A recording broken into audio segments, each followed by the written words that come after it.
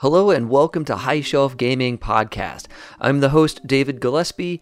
Every week, I'm joined by my co-host, Rich Wisniewski, and we bring on guests to talk about role-playing games and board games and gaming conventions. If this is up your alley, feel free to download, listen, subscribe, and please rate us on iTunes. It really helps people find us. You can also connect with us on Twitter at High Shelf Gaming and join our Facebook group, High Shelf Gaming Podcast. It's a closed group, but click to join. We're friendly to everybody and we'll get you added in. We also have a Discord server to talk games with us all you like.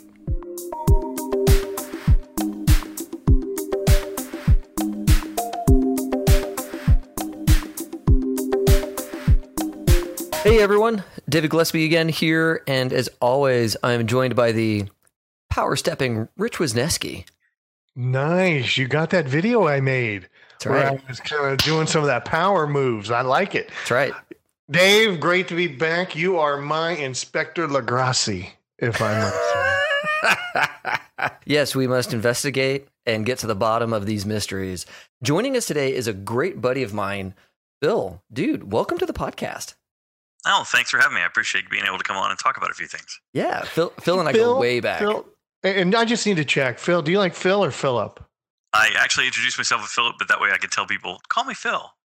Okay, there we go. You know what I mean? Just It's a checking. thing. Yeah. You know, really long-time friends of Dave, sometimes he gets their names messed up, so I just had to... We all, You do it we all one have time for names. 10 years. You do it one time for 10 years, and you never live it down. That's right. That's right. Poor Daniel. Now, back when Dave and I were friends, it was Dax and Artex and Sid and Mike Coates and, the whole crew. Yeah. And Mike Coates knows exactly who he is. Yes, he does. Mike's the one that talks like this. Yeah, he's like halfway to Darth Vader already, given he's such a huge Star Wars fan. So, Phil, give us a sense of your kind of gaming. What kind of gamer are you? Role playing, board games? What's your take? It's changed over the years. I started out very much into Dungeons and Dragons. My uncle got the first set. Nice. And I know that Rich has talked about the different box sets. I actually still have copies of them all in my office. Oh, that is original cool. White box set, which is, the very first booklet that ever had the words Greyhawk. That was my favorite. Oh my, that's quite a pretty penny nowadays. Well, it's cool, and I like having it. My uncle used to brag about how he knew Gygax. I don't know if that's true or not, but he sure talked about it a lot. Sure. If he was there on the ground floor, the opportunity for him to have known Gygax is pretty high. Yeah, just go to Gen Con. Right? Well, that may be true. We got our first box set probably in the early 80s, maybe 82, when my older brother and I would play a little bit. Mm-hmm. And then I got really into it in about the 6th grade where me and my friends would all play together. I played that for years and years, all the way through college and into after law school. So that's how you and I met, was D&D. And actually, I have to credit you. I love the Greyhawk setting. And a lot of that is because of the games that you and I played together and that you ran for me. That was my thing, right? Yeah. And that today, even now, I'm running a Greyhawk setting campaign in D&D. Are you really? Yeah, just because I just dig the setting. So, yeah. Oh, yeah, absolutely. I'm sorry. What was that, Dave? You're running a D&D game. Where was my invite? It's you know what? It's for Kansans only. Oh, okay. Good It's call. a local only game. That's right. So then I played a lot of online games, primarily console. So I got to do a whole lot of different stuff with Xbox when it first came out and loved playing it. Played the heck out of Halo, those kind of things. Oh, yeah. And I learned how to lose a lot playing against Mike and David when they would play Red versus Blue, and I was usually the roadkill. Mike and I got really into Halo, probably to an unhealthy degree. Good. We had some famous rows over that game. They probably could have played professionally if the leagues were out then. They just destroyed everyone. It was a lot of fun. And then I have kids now, and so we play a lot of video games together. My son's 7, and he's played way more hours of video games than any parent ever should have let a child play at that age. But we have a lot of fun, though, because my wife play tested with Gearbox here in town. Oh. And so my son has played several hundred hours of Battleborn because my wife's name's in the credits. That is awesome. Look at that. That is awesome. Did you say Battleborn or Bloodborne? Battleborn. Okay. Yeah. The game that came out 2 years ago. That is so made a cool. release that didn't do too well because it's sort of against Overwatch. And Overwatch and Battleborn are very similar in a lot of ways. And since Overwatch came out at the same time, Battleborn kind of got creamed. Got it. Yeah, Overwatch really took hold of that gamer population for sure. They grabbed the online sports people, the esports people, so fast. Yeah. And then once that's the game, then everybody wants to play that. So. Right. But yeah. Of course. Primarily, what we do now is we have a game night once a month, and we do board games. So when you guys started this podcast, one of the first things I did was join your online group, as you know, and asked right after the Women and Gamers episode, name some games that you guys think are great that are, I don't want to say girl appropriate, because I was educated by your program that's not really a way to go. That's not the angle to take. Yeah. But what I guess what I meant was, what is something that seems more open to everyone than anything else? And so one of the suggestions we got from you guys was this game we're going to talk about today, Pandemic: Reign of Cthulhu. A couple other suggestions that would have been great is we started playing Ticket to Ride, and I played that with my kids. We got the children's version and loved it. Yeah. We are big fans of Ticket to Ride, and of course all the pandemics. I've been interested in this game. I remember it came out, what was it, like 4 years ago, 5 years ago? It's 2018 now. I want to say it came out in 2013, 2014. Sounds right, but I don't see the date on the... all rights reserved for this booklet that we have is 2016. Oh, okay. That doesn't mean this is the premiere edition or not. I don't know. Maybe it was 2016. I'm going off the top of my head here, so that's entirely doable. Phil, are you a what would you call them? I'm not a Cthulhu-esque person. I mean, my first exposure to Cthulhu was Fiend Folio. You know what I mean? Oh, sure. Yeah. What is? Now you're speaking my language. I have one of those right over there. Yeah, buddy. All real collectors have a copy, and it is. That was like my first exposure, because why was this way? How did this happen? What's the story behind it? And a little bit of the lore of how, the second printing of the book didn't have it because of the rights belonged to somebody else, blah, blah, blah. Are you guys big into Cthulhu? I mean, okay, so H.P. Lovecraft and these books are part of your reading. You enjoy the whole lore of the Cthulhu. Just like I played Arkham Horror, had a great time, but I just made the Inspector Legrasse kind of comment. I that's the one thing I know. Give me another character name, I don't know it. But nice. So that's awesome. That being into the lore, this game fits it well. It does. It really, really does. I'll tell you, my online handle is now Miskatonic Squid. Miskatonic University. Where's a good place to start? Is it straight to H.P. Lovecraft? Is it should they start somewhere else? 1929, I think I read. I think the first way to at least understand it is that Lovecraft wrote short stories, maybe as many as 120 or so. I have multiple versions of the complete tales of H.P. Lovecraft. Awesome. But the point is, he wrote in each story, he imagined fear as being the most frightening thing you can handle, and of course, the fear of the unknown being the worst kind of fear there is. So there's a collection that I have that begins with an essay by Lovecraft about how the real way to scare someone is to talk about something but only give you some information and have you imagine the rest and have it be this immense global doom out there, but not describe all of it, because then the rest of the fear comes from the reader. You know what? I took some inspiration from that. Whenever I run a D&D game, I describe the monsters. I don't name them. I describe their teeth, their ears, the claws, and you can kind of see players like, you kind of take a step back like, oh, what is this thing that we're facing? Because it's not just a name anymore. It's now a creature that's kind of scarier, just because they hear are the nasty bits of it. So I definitely credit Lovecraft with that inspiration. Yeah, I think he's right. So in all these stories he wrote about what he called the Elder Gods. And each one of these is a big, bad, nasty that has its own sphere of influence over the earth. And the biggest one and the most famous one is the sleeping dead god Cthulhu.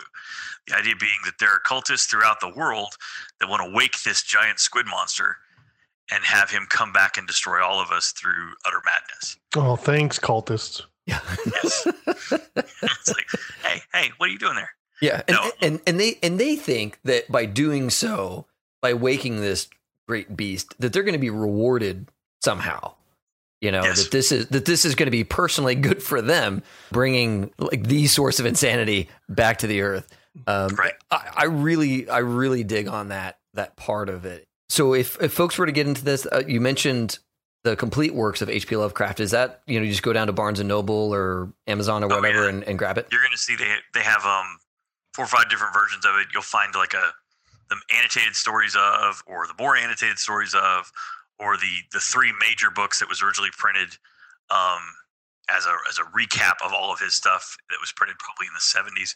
But he was a contemporary of Edgar Allan Poe, so he was writing most of his writings were in the 1920s, 1930s, and published in like Weird Tales magazines, things like that. Nice. So each of these short stories was published all sorts of different ways. That's awesome. What we have now are the collections of the short stories. Now, I've got to bring up, we've done this a few times, and this is kind of a nice way to prep for if you're going to go do something. What movies? I mean, you can run down to your local Blockbuster if you live in the one place in Oregon that still has it. Hey, Anchorage, Alaska has a Blockbuster. There you go. So there's another place that you can go grab a movie. Were there any movies out? There are very few that come directly from the short stories. Most of them steal ideas from the short stories. Yep, I Like, named for one. instance, Cthulhu, yeah, there you go. Cthulhu was written about, but another part of those mythos comes the Alharazed Book of the Dead, which is allegedly this book that was written with human skin. And that shows up in tons and tons of places, including the Army of Darkness franchise. The book in Evil Dead, the first one, is one of Lovecraft's ideas. Yes. And you'll see that all kinds of little subtle hints to Lovecraft show up in all sorts of different movies. But a couple of movies were made directly from them. There's an In the Mountains of Madness. There's a Call of Cthulhu that was done, I want to say, 15 years ago. That's sort of a black and white. I see you've nodded your head, Dave. Yeah, it's like a black and white movie that. It's almost like a film noir detective, like Yes.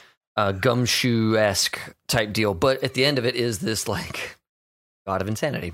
So it takes a very different turn than your typical like Maltese Falcon or what have you. Ooh, I'm adding this to my list. As you guys are talking, I'm doing a little bit of internet searching with my PC personal computer. Nice. And I see the Call of Cthulhu 2005. There you go. And See, it looks like they made it look like it was from the 20s. Like Yes. it was filmed in the 20s, but it's filmed yeah. with today's technology. Is that right? Yeah. That's right.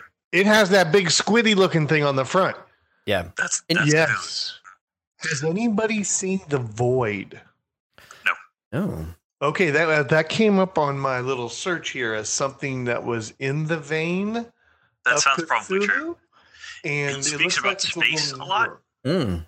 A lot of his bad guys are from space. They're all aliens visiting the Earth, and the fear is demonstrated to the humans that encounter these things is not only the fear of the unknown, but the fear of space aliens coming to destroy the Earth or handle the Earth or whatever else. And often a Lovecraft story would end before the destruction, but with the implication the destruction's coming. Right. So if you can imagine a Twilight Zone episode that would end with the man standing in the middle of a room that is completely destroyed, looking up at space, and here come the spaceships, sort of the pan out, oh God, here's the destruction. Right. And then leave the rest of the world's going to end to the reader to imagine afterwards. Sure. A lot of Lovecraft stories end that way with, oh my God, what did we just discover? Da, da, da. And that was the end of the story. Oh, I hate Yeah. that. Right. That would drive me crazy. Or that, it's now too late. The Yeah, stories about the investigator or the person who stumbled across a thing before it got powerful enough to be unstoppable. And then by the end of it, they're unstoppable. And there you go. You get And you're stuck with, oh darn. Yeah. If only I'd connected the dots earlier, kind of thing. Yeah. I'm going to go watch The Call of Cthulhu, the 2005 movie. And by the way, guys, it was 2016 that this game came out. Okay. There Thank you you. go. So So not it's too an long original. ago. Yay. Only 2 years old. That's pretty awesome. You know what? Duh. Of course, because 2 years ago at Gen Con, it was all over the place. That was the release. the release, Gen there you Con. Yeah. Yeah. Of course. Okay. So let's talk about the game itself. You are investigators, right? Yes, there are 7 people you can be, but the game only plays 2 to 4 people. Okay. So 7 you're required to shuffle. personalities that you're picking from. Yes. Yeah. Okay. Cool. Okay, no. Pandemic, we played more than 4. Well, yeah, we don't follow the rules. Is Pandemic only supposed to be 4 people? I think Pandemic can go to 5 or 6. I'll have to double check. Depends on the edition and which one you're playing. That's a good point, because we have Pandemic and then all the expansions. So I think that there's some. So this is a more personal game for people. Yeah. Yes, and we actually haven't played it with 4. We've played it with 2 and with 3 people. Okay, now is this a kid-friendly game? Like you've got a 7-year-old you mentioned earlier. Yes or no? It's not a kid. Okay, yeah. I would never play this game in front of someone else's child unless that parent had played and said, "No, that's okay," because some of these concepts are really frightening, and Right. some of these pictures are, horrific. Sure. I'm not thinking gory, but again, in Cthulhu, you imagine what is worse, and so the Cthulhu card shows a picture of this giant squid monster standing on what appears to be a multi-story building. Yeah. Now, that's something that could be cool looking to your child, or it's something that could be horrific and nightmare inducing to your child, depending on your And child. they wake up every night peeing their pants for 2 weeks because they have a dream about this thing coming, like Stranger Things. Oh, that's probably when I think of that Stranger Things, when they do a little bit of that flash, those creatures kind of remind me of Cthulhu-esque kind of absolutely. feel. Yeah. So yeah, that's kind of where I was going with this. Like, this is a board game, yes, but it's got some pretty adult concepts of fear. So all of the pictures are maybe 2 inches by 3 inches. So we're not talking large, descriptive, huge things, but also then you have a couple of figurines that are pretty well detailed. And that's one of the old ones, and it's got lots of teeth and a tongue and whatnot. So if you've got a kid who plays games and is somewhat desensitized to what a monster might look like, you're cool. If you have a kid who is afraid of Snowflake and Frozen, don't play this game with that kid. Right. Active imaginations are a thing, right? Oh yeah, I was a very active imagination child. Yeah, of course. So my son 2 years ago would watch, say, the Harry Potter series, and we let him watch up to the first time you see a Dementor. And that really scared the living daylights out of him when he was 5 years old. And we didn't think about the Dementors in the movie being all that scary. And he saw him and he got pretty upset about it. So we got him a wand. And so he sleeps there's a wand on his nightstand. Nice. And he's like, "Dad, these are imaginary." I was like, "Well, you know what, son? So are Dementors. So if you see a Dementor, the wand is going to take care of it. There Here's it is. Voldemort's wand, and here's the Elder Wand, and you're set." And That's he awesome. was never afraid of it again. That's awesome. What a cool way to co-opt but Dad, it's fake. It's like, yeah. So are these things. So if something fake's come at you, I got something fake here for you. They're in the same realm. Yeah. They're in the same world. So you're good. That's awesome. And that's about twice a year I come up with something smart like that. The rest of the time I'm not a great dad, but every now and then I'm Oh man. Okay, so Pandemic, you're playing a role, and nobody really has. You're the medic. You're the whatever. You're the detective, the magician, the doctor, the occultist, the reporter, driver, or hunter. If they didn't steal names out of the source material for it, they just said an archetype would be a detective in this game, right? Or a magician, or an occultist, and each person has one thing that the other guys can't do. So, like, for instance, the occultist, she can force other people to move. So she can move the enemies 2 spaces, or the big enemies 1 space, each time she uses an action, which can help reduce the pileup. Because this entire game feels a lot like an epidemic, right? It's a pandemic game. Mm-hmm. So you're trying to squelch, rather than the spread of a disease, you're trying to squelch the spread of the idea of bringing back the Elder Gods. Got it. And the more the idea is infected on the board, the more trouble you're in. Right. And it's one of the things is you can spend an action to just remove that idea from an area, or remove some of that idea from the area, right? Exactly. Yeah. In the Pandemic game, you have the diseases, and there's multiples. Is there only one thing you're trying to get rid of, which is the idea? Yes. But they make it concrete. In this game, you're playing as a team. It's co-op. It is not competitive. Right. And you are trying to shut down the eternal gates in each city. There are 4 cities. Oh. So in order to win, you have to shut the gate to hell in 4 different places. And for the board to win, it has to summon essentially 3 of the old ones and get them, called Shoggoth. You get 3 Shoggoth on the board, and they can then begin going through the gate to flip over a card, which reveals an Elder God. There are 6 Elder Gods, and then the last one's Cthulhu. If Cthulhu comes up, you've lost. Right. Oh, like every pandemic game, you lose. Yeah. Yeah. If you run out of resources, you lose.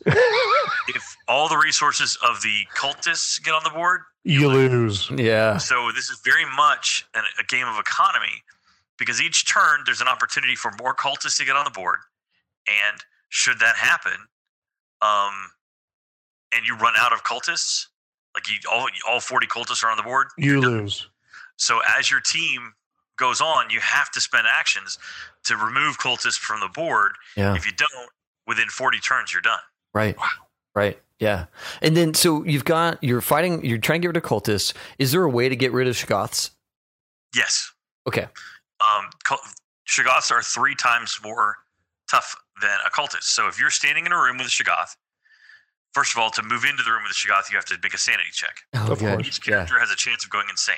If you go insane, you lose a number of actions per turn, Yeah. and you're a lot less effective. You typically lose your special power as well. I read a couple of these. You get like a different power or a tweaking of the power. So you can still play even though you're insane, Yes. which I love. Because in the role-playing game Call of Cthulhu, when you go insane, your character's done. But in this board game, when your character goes insane, you still got something to do. I love it. Yeah. And in fact, since you're a team, the rest of your team wants your special ability to come back on the board. So we try and make sure our teammates get back to sanity. Because each time you close a gate, whoever closes the gate has a chance to gain their sanity back. Ah. So you get your insane person to the open gate and get them to shut down the gate so that they can get their sanity back and becoming more effective. Nice. For instance, Do you Hunter, go ahead. Do you often have insane players? The last time we played, when we actually won, we had 2 insane players that got sane by the end of the game. Wow. Okay. Yeah. So And you want to keep the hunter sane, because the hunter can take 1 action to take out a Shoggoth instead of use 3 actions to take out a Shoggoth. nice. That's a big boon.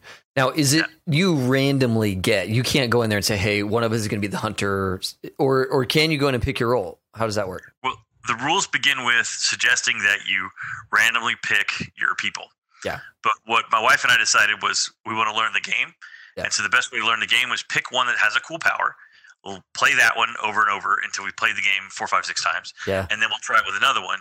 And then we start branching out to playing this with other people. Yeah. So the first time we played, she played the magician and I played the occultist. And we won. We did really, really well, surprisingly. Yay. And then we found out we totally cheated. Oh, just like all my experiences with Pandemic. Yeah. So famously, Rich did not win a game of Pandemic for how many years, buddy? Oh, 2, 3, 4 until this year, I finally won a game. Yeah, we play games Friday nights, and every so often we'll bust out a Pandemic game. And it was funny. I'm used to winning Pandemic because my wife and I played a lot, and we've gotten pretty good at it. And then all of a sudden I'm playing with Rich. I'm like, God, why are we losing all the time? It has nothing to do with me either. It is crazy. I hate this game. So my track record was like 1 in 25, right? And what's y'all's track record right now? With right now this one? we are 3 for 5. Okay, that's Losing. really good. Yeah. Still, that's really good. Well, now you 3 mentioned wins, 5 losses. You mentioned that for a while there, you were maybe playing it incorrectly. What was wrong? Because apparently, Yeah. okay. So in order to shut a gate, there's several different sets of cards. The cards that are at the top of the board are the big bad cards, and whenever you get to an event that's a summoning event, it can release the power of an elder god. So you turn that card over, and the game gets harder. It removes some aspect of the game. Mhm. As you're trying to shut down each of these cities, you have to get a certain number of cards from the regular card deck, the playing card deck, that allow you to, because they're basically face cards with the name of each city on them. You have to get 5 of those cards, and then a player holding 5 of those cards to the gate, and then use a spend an action to spend all 5 of those cards to shut down the gate and close the gate. Wow. In order to pass cards between players, you must be in the same location, not just the same city, but standing in the same dot. That was the rule we didn't read very clearly. So we thought, well, if you're on a bus station, you just pass cards. Right. So we had somebody sitting on a bus station, and then the other one going to different gates and passing cards back and forth, and making it extremely easy to shut down cities. Can't do that. In fact, that nullifies the whole point of playing the magician, who has the ability to spend an action to trade cards with someone Without having to be in the same city as the card. Yeah, so we were basically all playing magicians plus whatever else we were playing. Yeah. which is Yeah. poorly done. But we won very quickly, and we thought that's fun. Let's play again. Yeah. And then we read the rules again. And, oh, whoops. Yeah.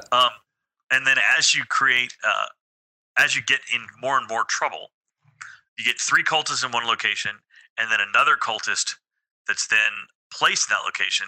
You have an immediate summoning event, which means one of the Yuggoth is coming out, an elder god is going to get summoned, and a new power is going to happen, and it's going to make it harder.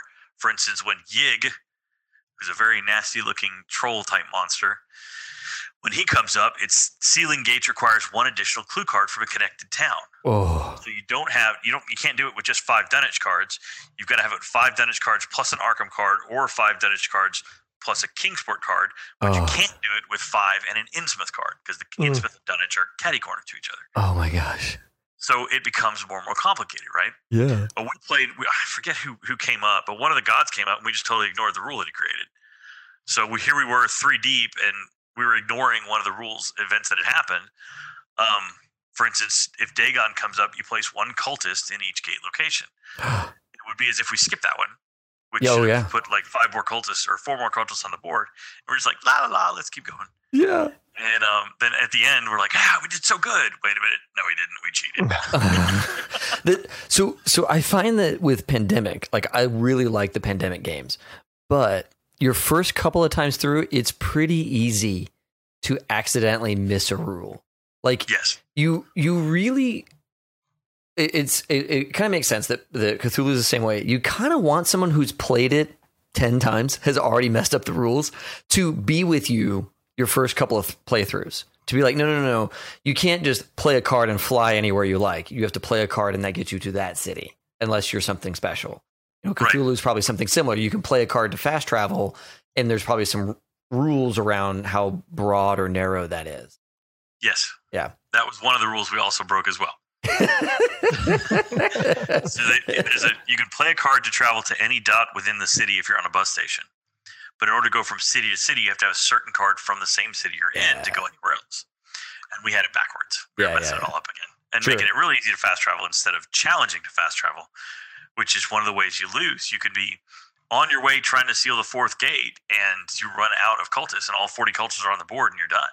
Right. Or you're on your way to seal the last gate, and the 3rd Shoggoth comes up or jumps into the gate that you're trying to seal because you forgot that the magician or the occultist has the power to make it move, and you didn't do that last turn. Yeah. And so you're about to win, and someone says, dude, the Shoggoth has to move. Oh. Yeah. Do you find that whenever you're pretty close to winning, all of you kind of stop and say, okay, on my turn, here's all the things I can do. On your turn, what all can you do? Like, do you find that you have to sit there and really talk it out? Yes, because the closer you get to the end of the game, the more rules are face up, right? And so the more problems you've got. Yeah. Yeah. And the booklet specifically tells you, look, this is a game where you must crosstalk to win. You have to plan and make it work like you're all part of a team. And if you don't, and you do the whole thing like, hey, we're going to role play our characters, and my character's not in the same town as you right now, so I can't hear what you're saying. Yeah, that's not going to help. You're going to lose to that. It's fun, and it's a fun way to play a lot of board games. Like we do that with House on Haunted Hill. I like that. But okay, hold on. We've got to talk about House on Haunted Hill sometime, because we played that and I was frustrated. But you just mentioned a house rule that I'm in love with: the idea that you can't talk to each other unless you're in here. Oh my god. Okay, sorry. That is a great idea. But I'm on the 3rd floor and you're in the basement, and I can't tell you what to do. That's right. That's right. Now, on one thing that we picked up during our pandemic talk through, that I just have a house full of alphas, right? That occasionally you can get in a pandemic game and someone can feel like their turn gets played for them. Yes. And can this game hit the same problem? 100%. Absolutely. Okay. Yeah. One of the things that we did well was, it's my wife and my son, right? And so we're making sure my son gets to participate. So we gave him advice, but we let him make his own decision. Mm-hmm. And that we were not stepping over him. And he would listen to my wife's idea on what to do. And then he'd ask me, and I was like, hey, I like what she said. Mm-hmm. And then he'd do it. Or if we had different ideas, he'd say, like, well, I think both are good things for us to do. In this particular game, it was important because he was the hunter. And so we had not played with a hunter before. This is the first time we ever played with one. Very and important he was role. Around Yeah. putting down the Shoggoths. And we're like, ooh, we need to always have a hunter from now on. Because he essentially won the game for us. And he was the one who sealed the last gate. He was the one that shot the Shoggoth that kept us from losing. You know, he got to do a lot of the really fun stuff. So now this is a great game and he really loves it because he was heroic in it. Yeah. And our characters were able to support him. Right. Now, if I had like 3 of my guy friends playing this game, we'd have been half drunk and mad at each other. Right.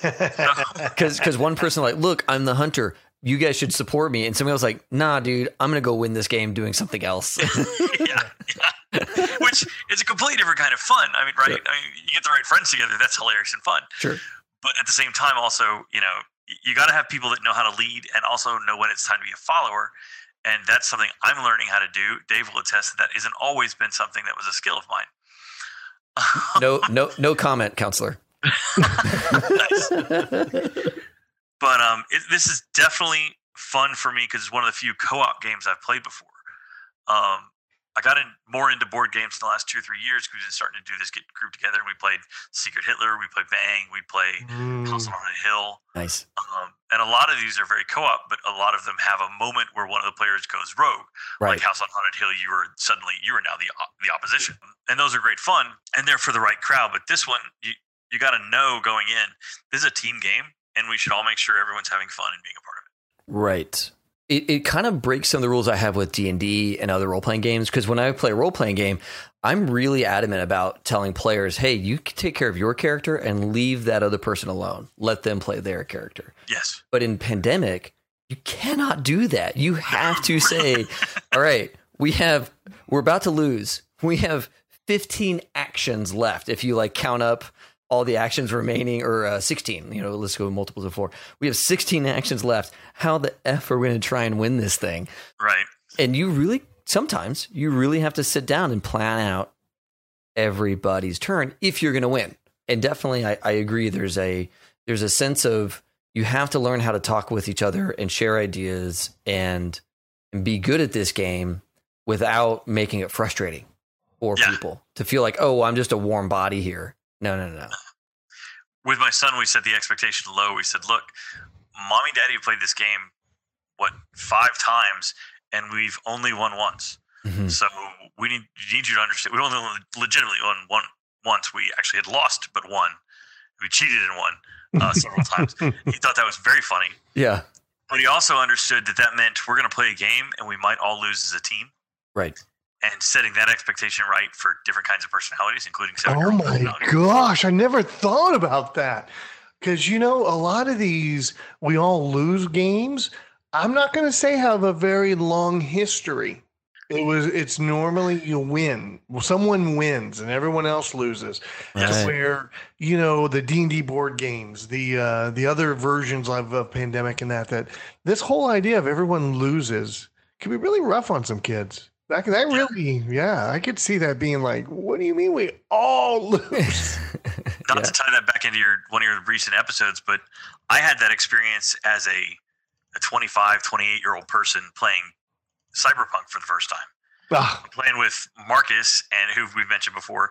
And this is before I had met Dave and Mike. We were playing with Marcus and a friend of mine named Peacock and a bunch of other guys. And they thought it would be more fun to teach me that Cyberpunk is deadly by letting me learn the hard way. First game, I'm going to play a fixer. It's so much fun, and I've got a black leather trench coat, and they start the game in Arizona, and they don't tell me that.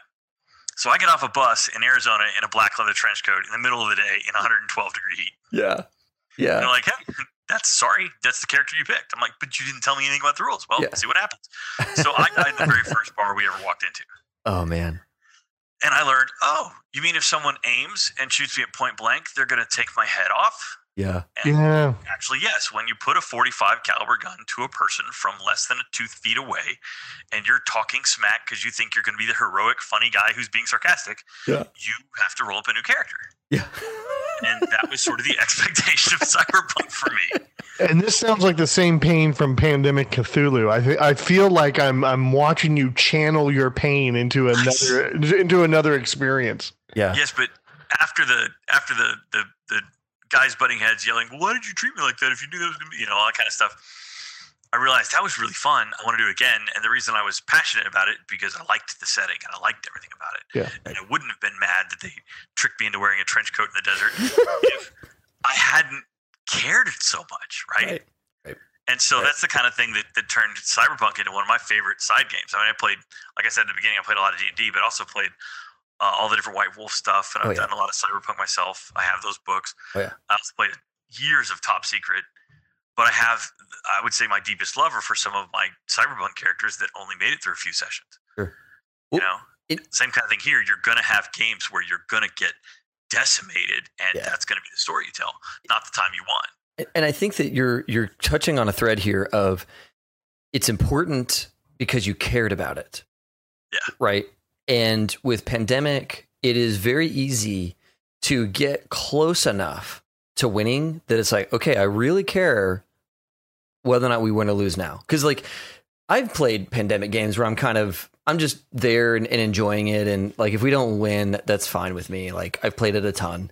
But when you're really close to winning and you know that death or failure is right around the corner, and certainly with Cthulhu, it's death is right around the corner. You're looking at that going, oh man, we're really close to winning. I really want this win. And you start to care about it more. So it means those victories and those losses matter more. I think that's something that absolutely agree that they're good about in these games.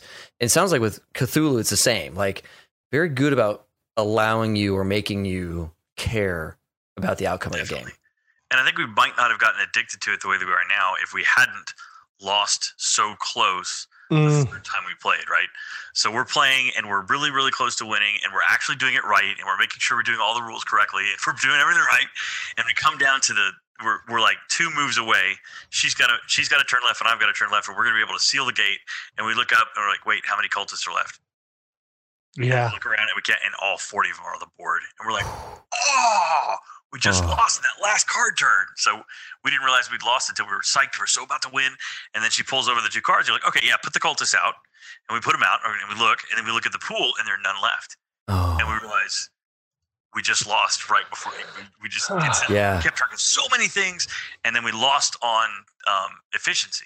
We lost on, if we had just, during my turn where I had actions left and chose not to use them, if I had just shot 2 cultists or took 2 cultists off the board, that would have replenished the pool and saved the game, but we weren't doing our economy right. Right. And so we're like, I went so close. Yeah. And I'm listening to this, guys, and I go, this is not necessarily pandemic. You know, I kind of thought, oh, they just took pandemic and they put some flavor color around it, and they said, oh, it's Cthulhu edition. No, this sounds like they used some of the economy that was successful for them, modified, and made it. And I'm going to say, made a new game. I mean, just the Elder Gods alone, with those rules coming out in the middle, changing the rules of the game. Yeah, I would agree with that completely. Yeah, I wondered if this was going to be a pandemic game with just different little plastic moldings and a different skin on the board. But I haven't played other pandemic versions, so the only thing I noticed about it was that the entire spread of the idea of the cultists looks like a virus spreading into different places, and you can put some down and then it pops back up. Right. I recognize that mechanism as being tied to the name pandemic, but beyond that, nothing felt like we were controlling disease other than the economy of it. Right. Do you have outbreaks? Every time, there are a couple different ways that the evil gets worse. As you're pulling cards that has either town names on them that you will then spend for fast travel, or you spend for closing the gates, or you spend them to use your powers. Yeah. As you pull those cards, there's a couple of cards that say evil stirs. But when evil stirs, there's a whole 4th thing you go through that creates more cultists on the board. The Shoggoths get to move. Another Shoggoth comes out if there's a certain conditions, and then an Elder God opens up. Mm-hmm. So the last game we played with it was the first one my son was playing. Man, every time we thought we were about to win, an evil would stir, and we'd be like, "Son of no!" Lots of words would come out of our mouth, except my 7-year-old standing there. So we get caught back up and have to dial back, and we had to make sure that we then put a bunch of cultists down so we wouldn't run out of the cultist resource or whatever. Right. And so there's those cards come up as another event that can cause more grief and chaos, which is the right word, on the board. Yeah. So you get challenged, and it was so funny. I mean, the Evil Stirs cards were almost exactly through the deck evenly. Yeah. So they would come up, it'd be like my turn, I'd get one. Then Misty would get cards, then Xander would get cards, and then I'd get an Evil Stirs card. Wow. And Misty would get cards, and Xander would get cards, and I got another stupid Evil Stirs card. And I'm like, it's always happening to me, you know. But it's fun, right? It was one of those things where we got another challenge, and my son looked at me and laughed. He goes, "Yep, challenging you again, Dad." You know? That's right. That's right. And is there a sense that as you add players, did you feel like it was actually a little harder when you had 3 players instead of 2? Yes, I think that the more players we had in the board, the more times Evil Stirs happens. The consequences for Evil Stirring is greater. Yep. But having more powers, more abilities, more people that have different things they can do, like the Occultist, like I said, the Occultist can make one of the cultists, I say occultists and cultists. The occultist player character can make the NPC cultist move 1 or 2 spaces away from where they want to be. So when you've got them clustered, you can actually separate them out so you don't have 3 or more in one spot. That's pretty powerful. The other thing she can do, is move the Shoggoth 1 step at a time. So if the Shoggoth is marching along towards the gate, the cultist can move him back 1 every time the cultist gets an action. So you could spend all 4. Each character gets 4 actions, unless they're insane, they get 3. You could spend all 4 of your actions moving the Shoggoths away from the gate. And so you're just holding off the evil while everyone else is trying to solve it. We've never played with a detective, a driver, or a reporter as a player character. So I don't know what those characters can do to affect the spread. But certainly having an occultist is great because you can, at least when the occultist has a turn, you can move people backwards and try and delay things. So the more people you have playing, the more abilities you have on the board. But the chaos ups itself. And oftentimes when you pull a card, it says, if you, depending on sanity, you could have, when you roll the sanity die because you've done something that requires you to do so, then you could lose 1 sanity token, 2 sanity tokens, or 2 cultists go to the location that you're standing. Oh, okay. Those kind of things change depending on how many players are on the board. You get 4 tokens for sanity. If you lose all 4, you're insane. You get 4 actions normally. If you become insane, you only have 3 actions. So there's a chance to lose some sanity every time you're doing a turn, and there's a chance to lose more sanity if you're in trouble with a Shoggoth or whatnot, and then you lose your effectiveness. And you also, if you're near a gate, you have to roll the die. If you're on the same tile as a Shoggoth, you have to roll the die, right? You must roll the sanity die after completing a use gate action, which means if you go through the gate, okay, because you can travel from one gate to the other. If you use a relic, that's the other thing. There's cards that have items that give you one-time use items. You'd have to check your sanity. Anytime you go into or out of location with a Shoggoth, you got to check sanity. And everyone checks their sanity when Evil Stirs. Got it. Is there anything in there that really makes you want to keep going back and playing that game? Is it the near misses? Is it a specific part of the rule set? What is it that makes this just kind of a game that you're going to keep busting out of the closet and keep playing? Okay, so initially, I would say I want to come back to it because I have almost memorized every story H.P. Lovecraft has ever written because it's my thing, right? I mean, yeah. I'm a huge Cthulhu fan. I have played Call of Cthulhu since the very first time they ever had a D20 Call of Cthulhu. Yeah. And I love it. And not a lot of people get into it the way I have or understand how pervasive it is in movies and books and stories and ideas that were stolen right from Lovecraft's goofy mind. And nobody really, there are a lot of people that would know Edgar Allan Poe but have no idea who Lovecraft is. Right. So it's kind of I've got my little secret of treasure and I know my thing and I like it so much. So anytime I would be able to get my kids or my wife to know who the stuffed animal Cthulhu is on the top shelf in my office, I'm all for letting them see all of that, right? So it's a cool way for you to share your passion for H.P. Lovecraft and that whole genre almost. Right. That's really neat. I like that. Individually, I would say that's the thing for me. But as far as like a non-Cthulhu nut playing this game over and over, I think it is because it is challenging enough that you can lose and still have a lot of fun. And the play of the game is maybe 30 to 40 minutes, win, lose. Oh. And that means you can play it a couple of times before you go to bed at night. Like if we could start when my daughter goes to bed and play maybe even 2 versions before my son has to go to bed, right? Nice.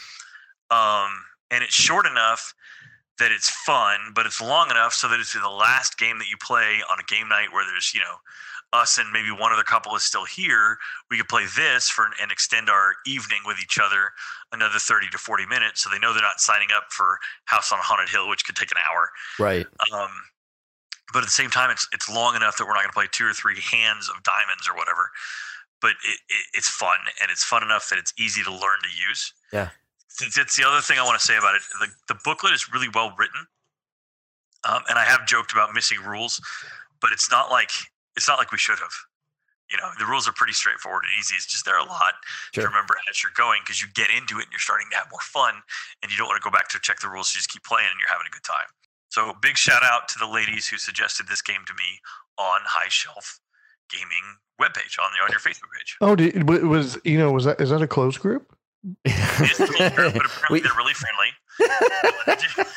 Damn, I almost got the whole thing, but I couldn't get. Yeah, so that's one of the cool things. Like in the Facebook community, I have to say that you and a number of other people have really put yourselves out there and said, "Hey, I'm looking for advice." And there's been some really cool threads with people saying, "Hey, I love this game. I love doing it this. Here's how to get into D&D. Here's how to get into these other things. Here's something that's good for kids." Like, we're a tiny community, but it feels really cool. Like there's a lot of neat knowledge in there and a lot of cool discussions. Absolutely agree. I'm just so glad that one, you asked this question and that you got these awesome responses. And now it's led to this episode that we get to do talking about this cool game. So I'm, full circle.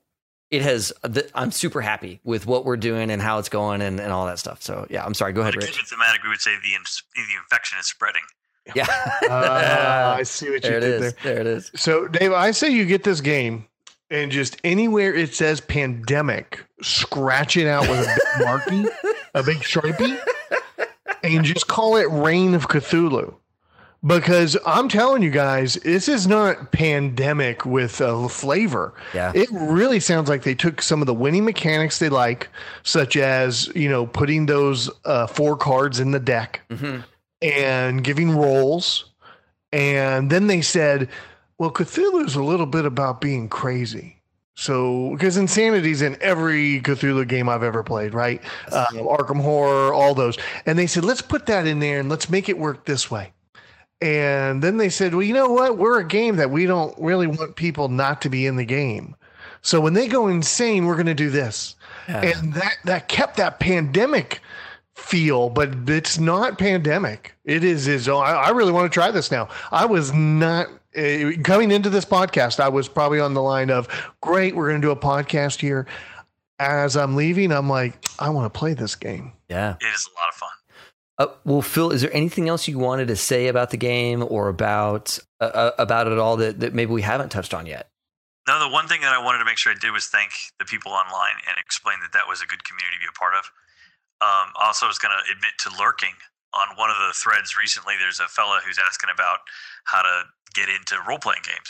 And I'm reading some of my friends and people I don't know giving all the same kinds of advice and all different sorts of advice, but all the kinds of same things I would say to all those people. And it's pretty cool to see that online on Facebook, a positive place where people go and say, hey, what's this? How do I do this? What do you think is a good way to start this? And see so many different ideas. In fact, I've never played Legend of the Five Rings. I'm very much a samurai kind of person. Yeah. I've never played a role-playing game. Yeah. And now you guys are doing it. So I get to lurk and watch and see some of that stuff and see what works, what doesn't. Yeah. What hilariously doesn't work, those kinds of things. and get to be a part of it. So I think the only thing I would encourage anyone who's listening to this for the first time or just beginning to understand high shelf gaming is that it's becoming a thing, and that thing looks like it's going to be really pretty great. Cool. Dude, I really appreciate that. Thank you. That one thread, I just said this is a good thread because anything I wanted to add was already said and probably said much better by the Nice. people in the community. It was really cool. Well, cool, dude. Thanks for coming on and talking about this game and Lovecraft in general and just the whole vibe of it. We'll definitely have to come back and talk about some more gaming at some point. D&D or Lovecraft or Call of Cthulhu or whatever we want to get on and talk about next time. Love to come on anytime. You guys are hitting a lot of my favorite things. That's and cool. In this way, I would end with H.P. Lovecraft said, the oldest and strongest emotion of mankind is fear, and the oldest and strongest kind of fear is the fear of the unknown.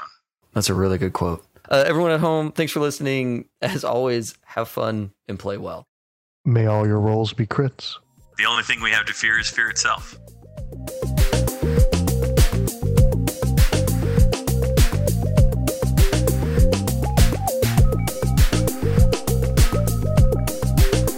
Thanks for listening. This episode was produced by me, David Gillespie, with music provided by Taylor Guillory. Our web presence is managed by Amy Nelson, and if you like our style, please leave a review for us on iTunes. It's the best way to help people find us.